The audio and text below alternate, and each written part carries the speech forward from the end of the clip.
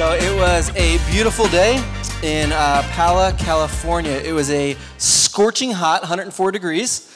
The dust combined with the smell of gasoline and oil and revving engines made Jay smile and brought a big old smile to Caden's face. We had made the trip out to see what part of creation Jay cultivates, which this particular weekend was motocross. So if you ever watch motocross on TV, that's the motorcycles that go around the laps and do all the fun stuff, kicking dirt everywhere. The job that every kid probably dreamed of having was either A, riding the motorcycle, or B, realizing they didn't want to break bones, working in the crew. And Jay gets to do that. So we rented a car to head out to California. We rented a Corolla, and they gave us a Camaro. So you already know this is going to be a good trip. Caden actually almost shorted out because he had his choice between a Mustang, a Camaro, or a Challenger, and they were all lined up. And so his little brain, I think his ears were smoking. But we made it out there, and we were hanging out. We went up to the gate and got our wristbands on. They gave us, they asked if we got a rider, was giving us tickets, and it wasn't a rider. It was even better. It was our friend. And so they said, all right, here's your tickets, which I assume meant we were getting lesser ones, because it wasn't a rider, it was just one of the people that maintained the track. And so they gave us those things, threw them on our wrist, and Caden and I went and walked around, and we got to see things pretty close up. You get to go out, and this track isn't one of the ones that's in a big arena. It's all out in just the desert, so you can walk up and hear all the sounds and see all the sights and eat all the snow cones that you really want to try keeping up with the heat. And so we did all those things, and that took about 45 minutes, and Caden was like, where's Jay? I was like, I have no idea. This track is massive, but thanks to technology, texted. He goes, I'm by the starting line. I said, I have no idea where that is. This thing is massive. And so we walked. He told us where it was to give us directions. We walked over and found the man, the myth, and the legend himself right by the track. And we were sitting there watching, just kind of bellied up to the track. He gets to start all the racers, which is a pretty rad job, to make sure none of them cheat, which apparently is a thing. And so he made sure none of them were doing that. And he just hung out there, and he was doing his thing. We're watching. We're watching towards the edge of where we were at. We were along the track, starting line here, and then there was this cool little gate thing that had the Monster Energy logo on it, because everything does. And so the Monster Energy logo with a bouncer and some old lady making sure nobody went through that wasn't supposed to, because that's where all the cool people got to hang out, like the riders and the people that were working on the bikes and all that fun stuff. And so during a break, Jay comes over and he goes, hey, what's up, guys? How you doing? You enjoying it? Caden, you loving it? Daps him up real good, just like you should when you're hanging out with a little person. And he's like, hey, what are you guys doing over here? Watching the race, just like we said we were going to, and we drove out here to do. He's like, I'm pretty sure your wristband means that the only thing you can't do is ride a motorcycle here. And we're like, wait, hold on, what? And he's like, I'm pretty sure you're allowed back out there. You can walk onto the track if nobody's racing. You get to go back by all the bikes where they're washing them, cleaning them, tuning them up, hanging out back there like everybody's having the good old time getting ready for their races. I'm pretty sure your wristband means that you're allowed to go back there. And then he went over and asked that bouncer and the nice old lady, hey, what do the green wristbands mean? And she goes, oh, they just get to go wherever they want. They just can't go on there. And so we had been hanging out this whole time sweating it on the other side of the track with all the people with lame tickets. And we realized in that moment we were allowed to go to the other side. And so we scooped up a fresh snow cone because it was still 104 degrees, and then walked through that gate using the pass that we had already had that whole time, and were able to get super close to absolutely everything. We watched the race take off, and you were close enough to actually get the dirt thrown on you, which at 9 years old and 40 years old is still pretty cool. Now watch this now. We had been standing outside the fence when we could have been inside of it. This says Jesus Juke all over it, so I'm just warning you, it's coming. We were standing outside the fence when the whole time we could have been inside of it, close enough to get hit with those flying pieces of dirt. We'd been experiencing some of what we'd been invited to, unaware that the power and proximity we've been granted with that green wristband was so much greater, and the experience of joy that was available to us was so much more than we had experienced so far in that day. And it took a friend telling me the good news of what was available for us to experience the fullness of what that race held for us. What's that got to do with Ephesians? Paul wants to shape both the Ephesian church in their imagination and their activities. He's telling them again in this passage the good news and inviting them into a deeper way of living as God's new creation community. It's a way of life that, because of Jesus, is already open to them, with blessings that are already theirs and a power that they already possess. He's just letting them know that's what has happened at the cross and the resurrection that's already yours. Over the 6 chapters of Ephesians, and particularly these 8 verses that we're in tonight, Paul is praying and working, catch this, to see this community of moms, dads, students formed into a beautiful kingdom outpost that they were called to be. He's talking and taking those who are struggling with body image issues, those who were abusers, those who had been abused. He's talking to men who wonder if they're destined to repeat the sins of their fathers, and women who desperately want to leave their mark in the world. He's talking to professionals, to slaves, to the wealthy, and to those on welfare. He's looking out over this church that was in Ephesus, not some idealist portrayal of the church. It's not a romantic sitcom version of a community, not just Navy SEALs recruitment class of disciple makers, but everyday, ordinary people. And he's whispering into their souls by the power of the Spirit that God is up to something beautiful here. And as they grow up into maturity of their calling, they were going to be that church in Ephesus. You see, Paul's message, sometimes we can read it as if he's writing to people who were different than us. People who wrestled with what they were going to wear before they walked into a gathering. People who wondered about the future of their bills. People who were dealing with sins in their past. People who were wrestling through their own mess. People who had spent their lives worshiping other gods and were now trying to figure out what does it look like to worship a risen Christ. It's in the same way that we're called. Yes, this mismatched band of friends who have all been drawn together by Jesus to have our imaginations and our affections stirred up by these same words of the Spirit some 2,000 years after they were written the first time.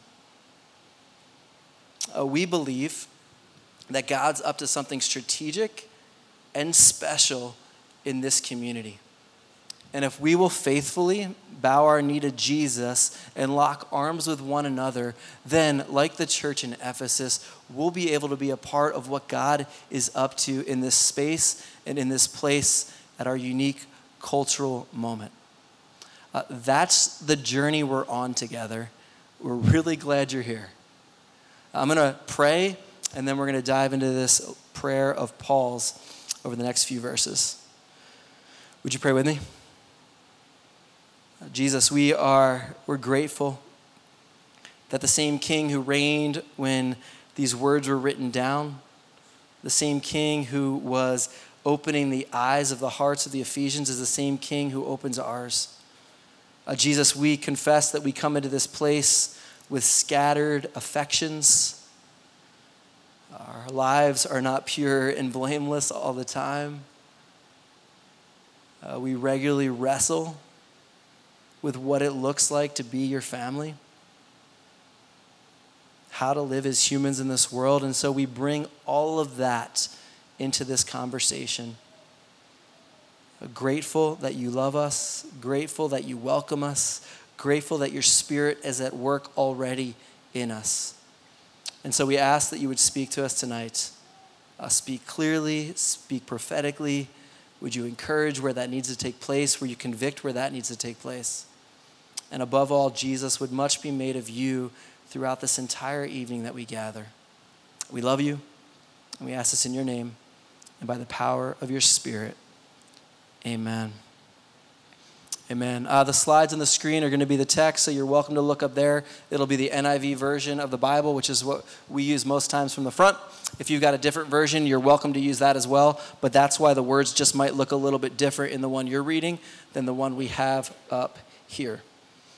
And so as Emily read the whole prayer, this is one prayer Paul was praying for his friends in Ephesus. Last week, David taught, and he showed us some incredible good news about how God wanted to shape not just what the Ephesians were doing, but literally to make them aware of who they were now because of Christ. Like there was so much packed into when he gave that list of what the new identity is in Christ, that when people are participants with Jesus in his story, they change in the core of their being. If you've been rescued by Jesus, if he's brought you into his family, then at the core of your being, there is a shift that has taken place, and all these things that didn't used to be true about you now are true. And there's about 30 minutes of that from last week, so you should really listen to that, because that's why Paul starts off for this reason. For this reason means in light of everything I just shared about heaven and earth coming together, of God's redemptive purposes throughout history, of God's kingdom being like Reese's peanut butter cups, where chocolate and peanut butter magically and deliciously come together in one beautiful thing, all part of that message. In light of all that, this is what I do. For this reason, ever since I heard about your faith in the Lord Jesus and your love for all God's people, stop and look up. Paul is writing to people already on God's mission. And this is important because what he's writing isn't to those people who he was trying to recruit into being a part of God's family. These weren't people that he's like, hey, you've never heard this good news, but I want you to hear it. You've never heard about Jesus, but I want you to believe in him. You've never heard of this story where God is the hero, but I want to tell it to you. These are people who were faithfully following Jesus as the church in Ephesus. They had already thrown their idols in Acts 18, 19 in there somewhere. They had already thrown all their idols and witchcraft into the middle of a bonfire to say, we worship Jesus and not demons anymore. And so we're going to throw all that in and have a big old bonfire. They had flipped over the economic system of Ephesus. They had started a riot. They had said, we're all in on Jesus. He's not just another God on the shelf, but he's the Lord above all.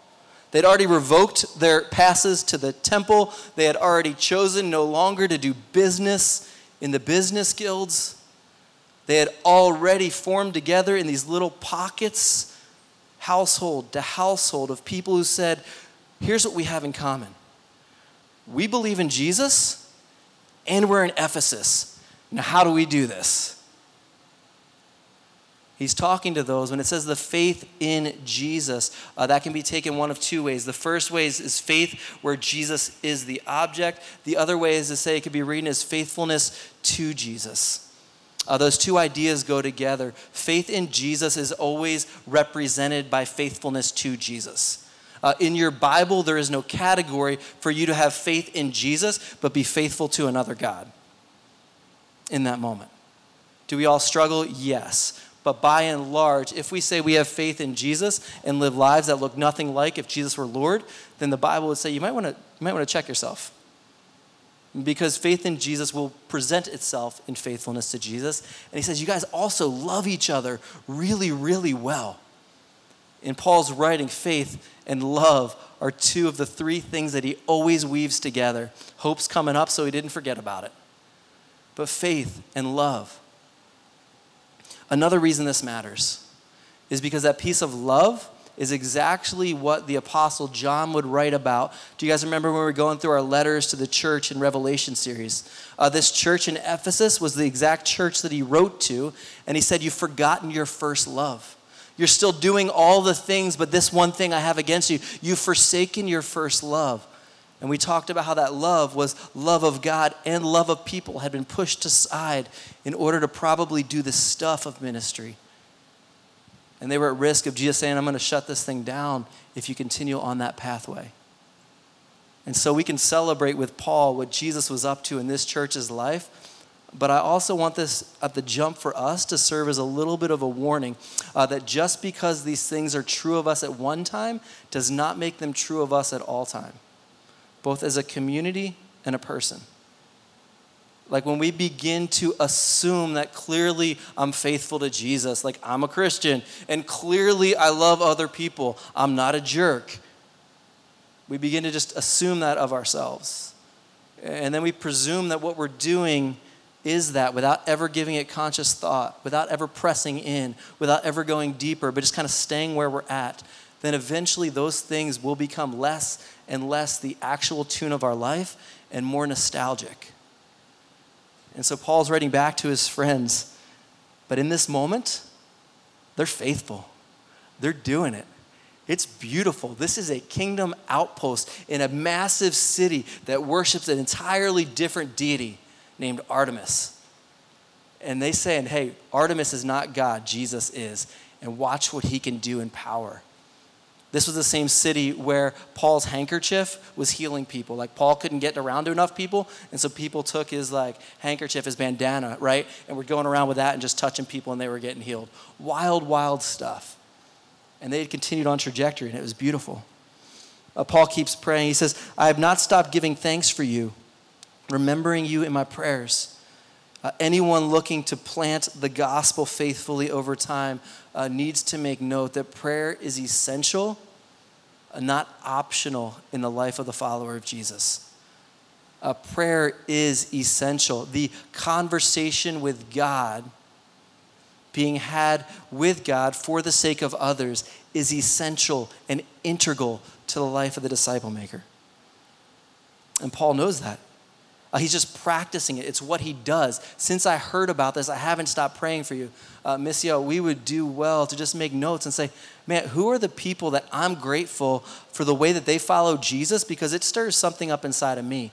Or when I see this person doing this, I'm so grateful because that fills a need in our city that is desperately needed. When I hear stories of Michael caring for his neighbors, or Jake caring for his neighbors, or Nick caring for his neighbors, and they do that through a party with a slip and slide thing, pretty rad. When I see people doing that and intentionally forming lives for the sake of their neighbors, there's something to be excited about that and to pray over and to be excited and pray that the Spirit holds them strong, right? When I know Mike and Nicole are out in Gilbert, far off, far, far away, I have an alert that goes off my phone every day after Mike prayed for missionaries at 10:02 a.m.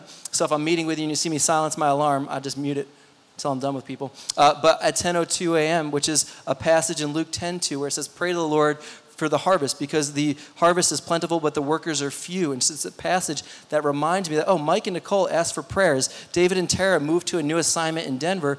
They're looking for people to join up with what God's up to in their part of the world. I'm going to be praying for that. But that's not just something pastors do. That's what we do for each other as a family. Praying for one another. Kenzie got baptized this year. A lot of you guys were here for that, to celebrate it. We did it right up here. I was so excited, I almost forgot to say, I baptized you in the name of the Father, the Son, and the Holy Spirit. And so whispered her in her ear right before I, dunked her. And so, but it still counts. One of the things that we said we wanted to do in the first year of anybody coming into the family and being baptized, after some experiences, recognizing that this was a gap, was to say, hey, somebody should walk with that person for at least a year afterwards, to teach them some of the first things about what it is to follow Jesus. So yes, that takes place in a missional community. Yes, that takes place on a Sunday. Yes, that takes place in our kids' classes in a long life. But somebody intentionally giving attention to that is really important. And so Kenzie and I meet up every Friday at a coffee shop, and we talk through just some different things of life and what it looks like to follow Jesus in light of that. And the thing I started with is different than something I've ever started with. Normally, I come in with, here's what you need to know as a follower of Jesus. That's just my bent. That's how I think about things. I'm like, all right, there's a whole lot of new information. Here's what you now need to know, which is true. And so if you're information people, that is very true. But what I realized is what would actually sustain people through many more seasons of life if instead of here's a bunch of facts first, here's your Father first, and learn to pray to him. And so we started that time with just going through that daily examine that we have. Those 6 questions that wrap up going through the story. She answers a few of them throughout the week. It's a very simple tool. Just at the end of her day, a few times during the week, she thinks about, here's what I'm praying. Here's what I'm praying. And then we talk about those things. And it's way different of a posture. But my hope would be for her and for any of us that come into the family of God, that's something we learned first, that God is somebody to be talked to, not just somebody to learn about. And Paul gets that. He prays deeply for them. And he continues to do that. He uses this language a lot. I continue to pray. At this point, he's in jail, so he's got a lot of time to put into that. So when he says, I pray a lot for you, you can be sure he's sitting in this Roman jail most likely. He's got a lot of time to pray. If we canceled out some of our social media or Netflix, we would also have a lot of time to pray. And I would encourage us, what would it look like to bump that up to the detriment of some of the others and even see what God does with that? So people who pray are always part of what God's doing. We're going to keep going. What exactly does he pray for him?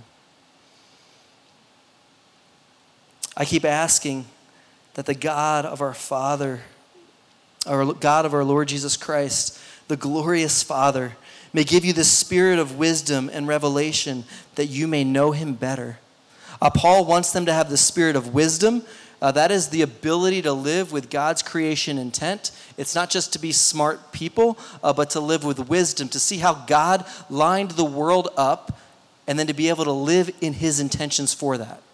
That's how the Bible speaks about wisdom all through the Old Testament. In Isaiah, it talks about how the spirit of wisdom will be Jesus himself who will lead his people in that.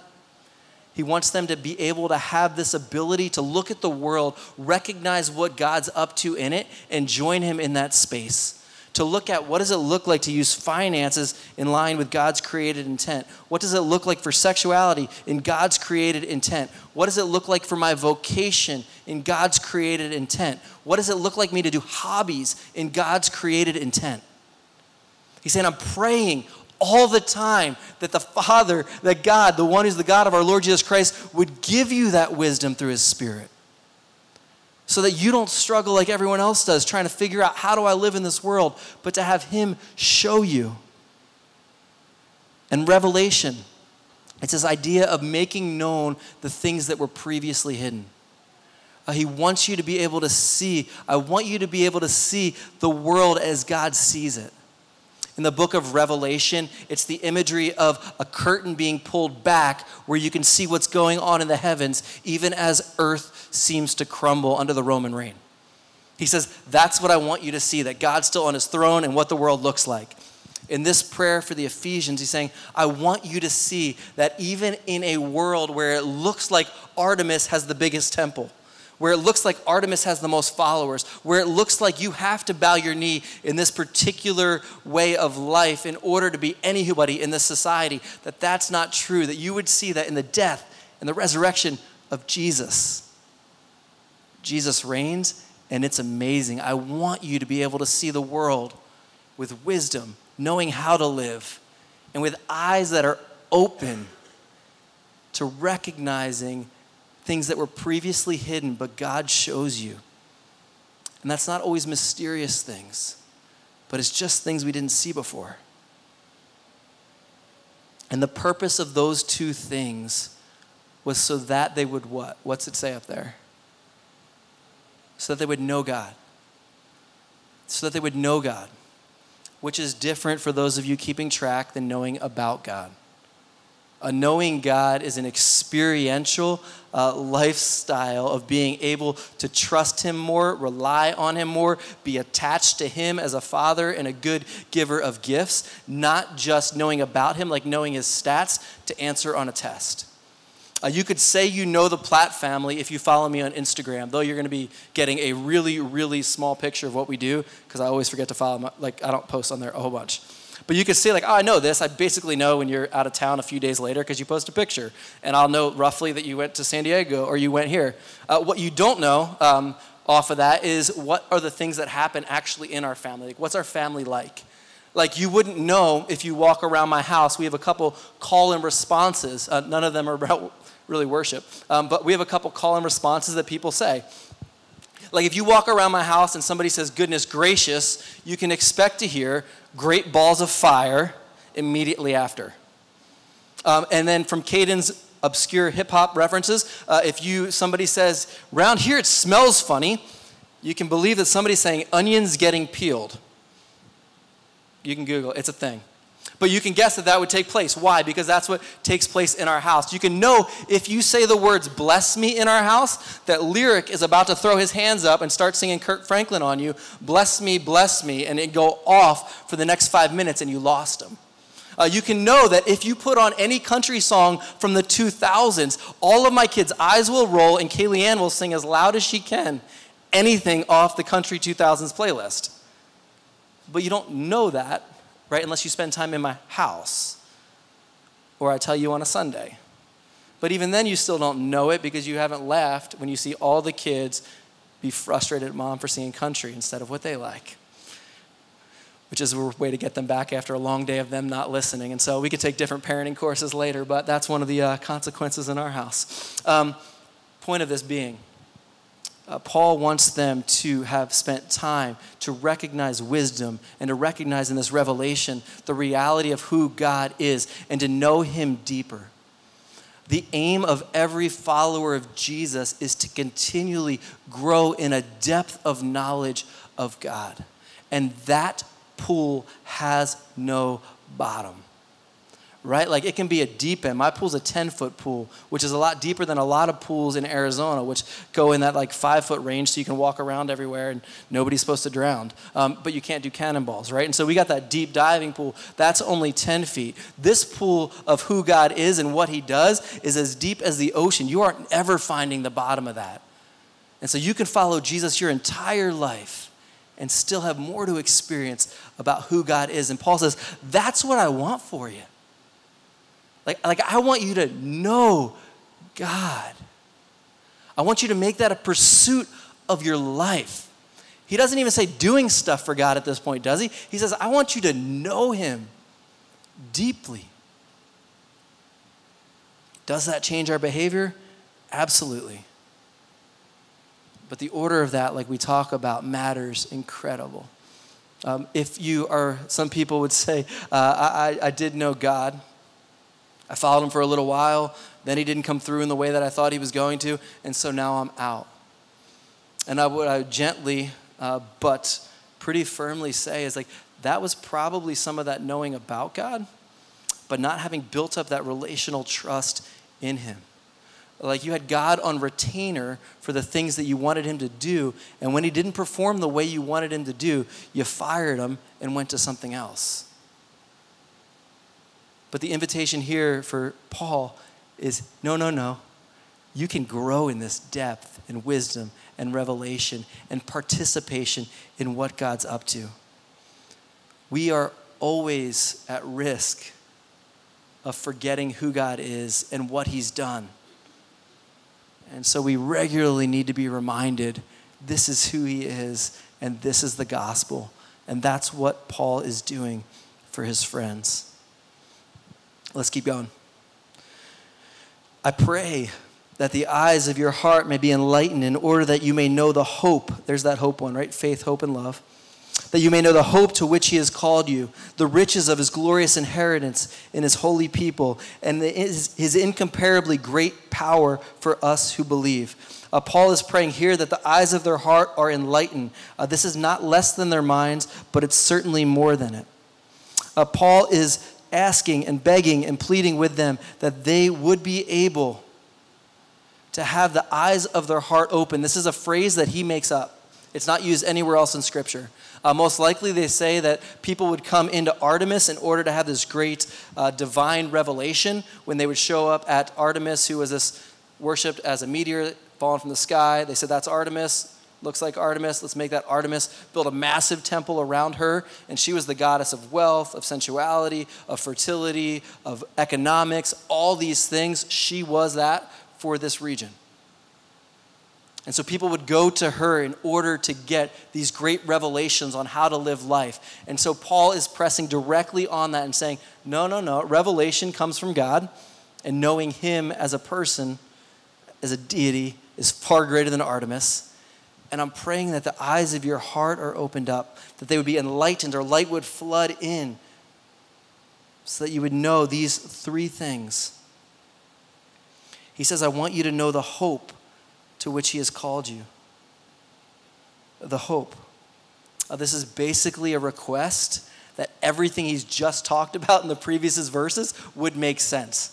That you would understand this incredible story of God and all that he is up to in the world, and how you're called into that, and how heaven and earth, which were separated at the fall, are one day going to be brought back together in completion at the restoration. He wants them to see how Jesus was the hero, the rescuer, the deliverer, the Messiah, the promised one, the way that every page of Scripture whispered his name. He wants them to see that that story is a story of hope. In a world full of bad news, worn out and weary because everywhere you turn, something else is falling apart. Another relationship isn't lasting. Another person relapsed. Another seemingly disaster is taking place at some point in the world. The news cycle runs on end, telling you what's not right in the world. In a world weary with bad news. Our story that needs to be told and retold is one of hope.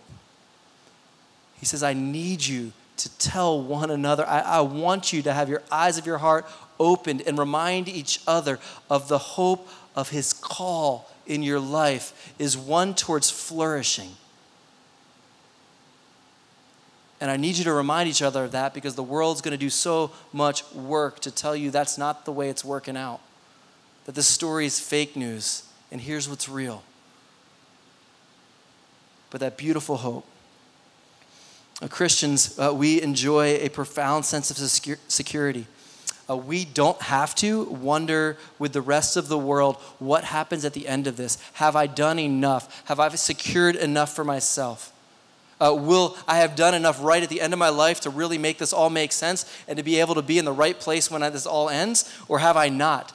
Christians enjoy a story where God is a God of hope. He tells you what the end of the story is, and we are invited to live right now in light of the fact that he ultimately holds the destiny of everything. It's a story of hope. It's a story of security. So even when circumstances threaten to undo us, we need to have our foundation built on the blocks of hope that Paul's given us so far in this book. Because you best believe the storms of life and the weight of this world and the worries and concerns of things that are not the way they ought to be will crash against us. Secondly, he wants them to know the riches of his inheritance or their inheritance. And again, with this one, there's two ways this can work out, and I'm going to give you both to you, and I like them both, so I'm kind of cool preaching either one. The first one is that God has an inheritance for us. This has been guaranteed to us by the Spirit. It's what he's talked about just before. God will reunite all things back to himself, and he has begun that work in the family of God. So right now, we act as a preview of that world now. And we bear witness to what God is doing in the world. And so that inheritance is a reunited heaven and earth, the restoration of all things that we look forward to that one day will for sure happen because the security of the deposit of the Spirit has already been given to us. That's on lock. That's what's there. So I want you to know the riches of that inheritance that is to come. That's pretty good, right? Like that's a pretty cool story. That's pretty incredible. And that sounds pretty mind-blowing. And if I just marinate in that a little bit, it will absolutely shape my life. The second way it could go about doing it is to the richness of his inheritance in the community. It's we are God's inheritance. David talked about this a little bit last week, saying how in new creation it was taking form in a community. So we're God's inheritance. And maybe what Paul is saying is he wants the believers to know how valued they are by God. This is a great and glorious, infinitely powerful God. But he's also the Father who treasures us as his own possession. And that inheritance that he's given to us is this redeemed community that we get to engage in life with right now. And so commentators put it back and forth like, is it this one or is it this one? I don't know. Like, I think they're both really good. And so you're not going to always get all that this is what the Bible for sure means for me. But that in that space, either one of those both paint a beautiful picture and both are present in other parts of Scripture. So I'm comfortable whichever path you take on that one because both are backed up in other places in the biblical story. Third thing. He wants them to know his incomparably great power for those who believe. He wants them to know the power of God that is at work in the church. And catch this, I love this.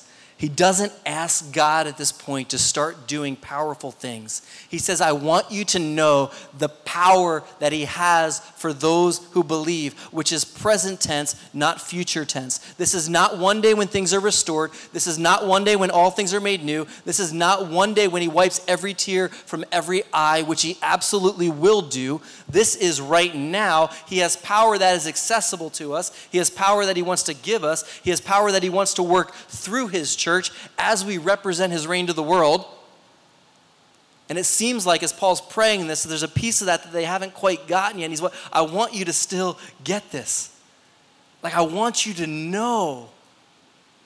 Have the eyes of your heart opened up so it's able to flood in and recognize that he is powerful. In this text, there's 4 different ways in the next little bit that he flexes. So this is like, he's like, I want you to know how powerful Jesus is. Like, I want you to know the power that God has at work. And you'd be like, all right, cool. What's the next point, Paul? And he's like, no. We ain't done with that one yet. So look down and read with me. Or read up there. He goes on to read this way. He says, to know his incomparably great power for all who believe. And maybe people will be like, all right, cool. We can relax in our seats. Then the person reading the letter keeps going. That power is the same as the mighty strength he exerted when he raised Christ from the dead. Thing number 1 to flex. He raised Christ from the dead with this same power that's at work within believers, right? Raised from the dead, kind of a big deal. And then seated him, thing number 2, seated him at the right hand of the heavenly realms. Remember last week David talked about the heavenly realms being where all the deities would dwell in their Greek mindset as they looked out at the world. And he said, no. When Jesus died and rose again, he got to go to the place of the gods. And he's speaking a language that was familiar. He's not saying that Zeus is real or that Thor is real or that Artemis is real and actually is somewhere. He's going into their mindset saying, when Jesus died, he was that guy. He went to the heavenly realms. He was above all. Far above all authority and rule and power and dominion and every name that is invoked, and not only in the present, but also in the one to come. He says he also stands above and he's up at the top, right? He's atop above every name that's ever been named, that will be named, that could be named, both in this age and the one to come. Basically, nobody's getting to be more supreme in authority and power and glory and honor than Jesus, right? Nobody ever, and if they do come along later, they still don't get to win. That's Jesus. And he keeps going. And God placed, third thing, all things under his feet. And then fourth, appointed him to be head over everything in the church, for the church, which is his body, the fullness of him who fills everything in every way. Catch this in this fourfold unpacking of beautiful praise, worship, explosion. He's saying Jesus stands supreme. Jesus alone is king. When it comes to battles, he's already won. In this dramatic and decisive victory in the cross and the resurrection, Jesus did something that dismantled death and the curse that was upon creation. So you better believe heaven and earth get to come back together. He's already won that victory, and he's talking to people who believe that. But in their experience, like ours, we're tempted to lean in and be like, but is it really? Like there's a lot in the world. There's a lot in my life. There's a lot in my family. There's a lot that I've experienced that is not made right, and I don't see any way that it's going to be made right. And he doesn't promise that everything right now will be made new. That promise came for eternity at some point. One day he will. But I love that this power that he just unpacked is present tense. And so there's a declaration that needs to be made. Saying, I know it seems like fill in the blank, whatever that is in your life is winning. But hear this, fam, according to Paul, according to the Spirit, and according to me, it is not. Jesus is still king. Jesus is still king. And you might need to remind yourself of this regularly. And that's why Paul starts off the letter here saying literally to us, like, I want your hearts to be opened up because it's hard to believe this sometimes, but I want you to believe it. I want you to know it's true. I want you to know as certain as the death and the resurrection of Jesus, which you already believe, and the assurance of an inheritance that's coming for you, which you're waiting and hope for, that absolutely his power is real. And in a culture like they had that was swarmed with demonic activity and swarmed with idolatry and corruption and brokenness, part of the Roman Empire, which seemed like it would never topple, and slavery, which was awful, and patriarchy, which was oppressing people like crazy, and ethnocentrism, which was pushing the marginalized even further out. People needed these reminders. I know it seems like death is the most powerful. I assure you it is not. I know it seems like drugs are the most powerful. I assure you they are not. I assure you cancer is not the most powerful. Your sexual temptation is not the most powerful. The American dollar is not the most powerful. Divorce is not the final determination of your identity. Your bank account is not your value. Your addiction is not most powerful. Your ability to follow the rules does not reign supreme. For the religious in our crew, Jesus does. Your friend's heart, your spouse's heart is not impenetrable. Jesus rose from a grave.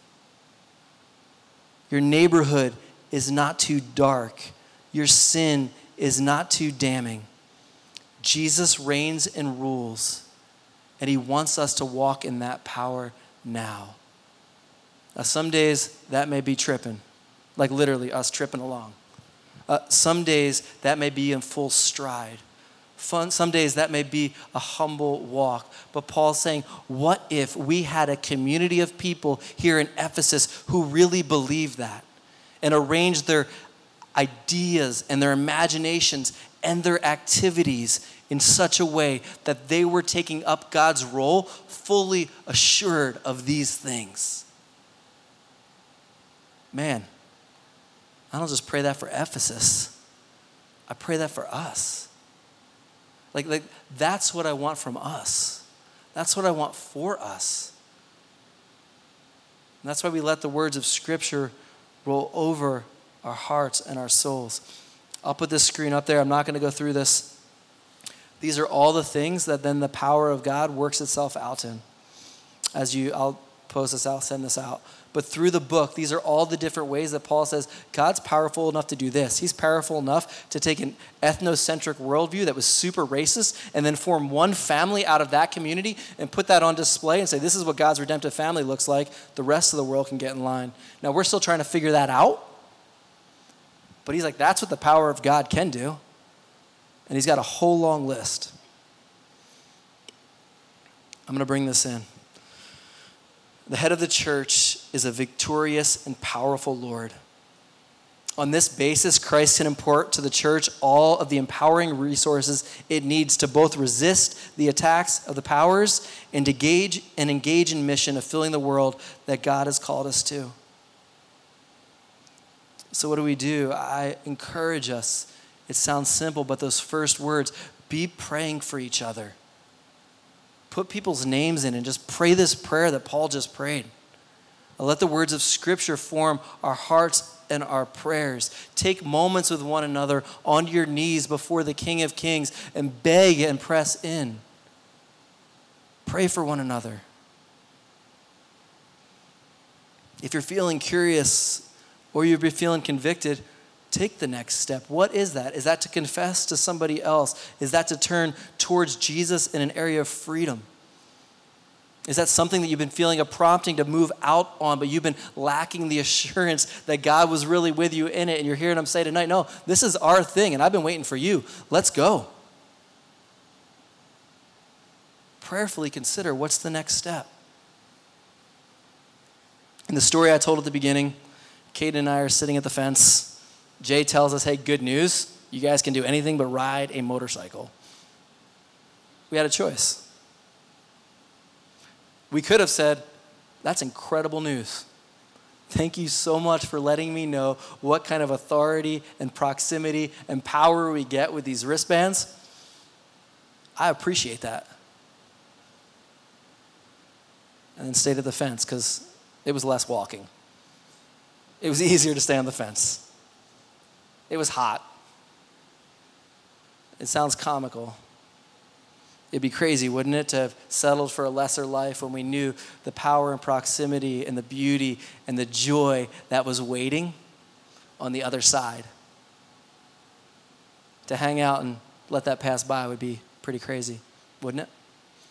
Do you guys pray with me? Jesus, we are so grateful. Grateful that you love us. Grateful that you care enough to speak to us. Grateful that Paul took the time in his jail cell to even write these words down.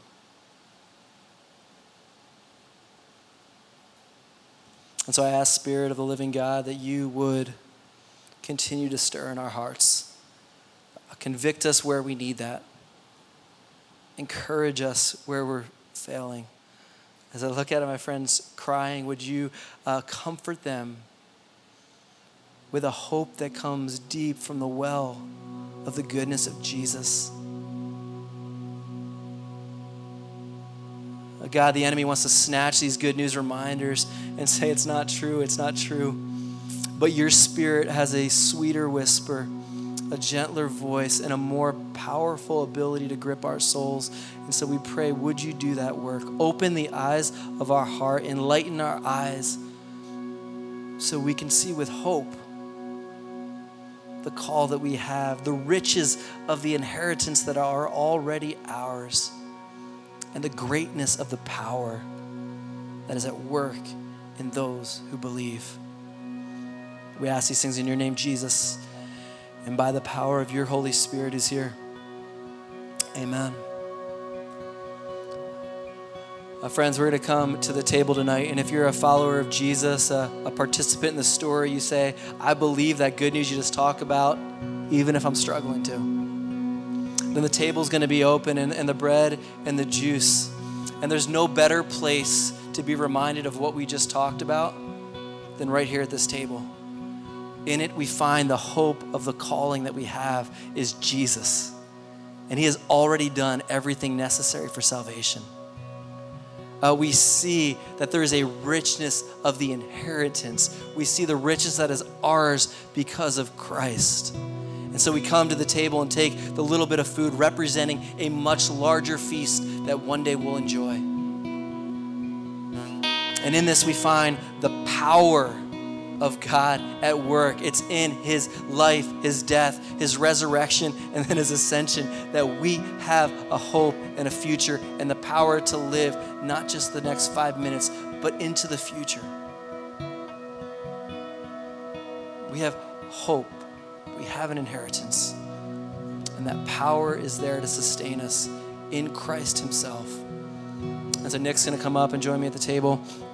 And we'll serve you the elements and invite you as you're singing the words to come and take the elements, return to your seats, and just take them whenever you're ready as a reminder of the life-giving food and drink that Jesus gives us for our journey. You're welcome to the table.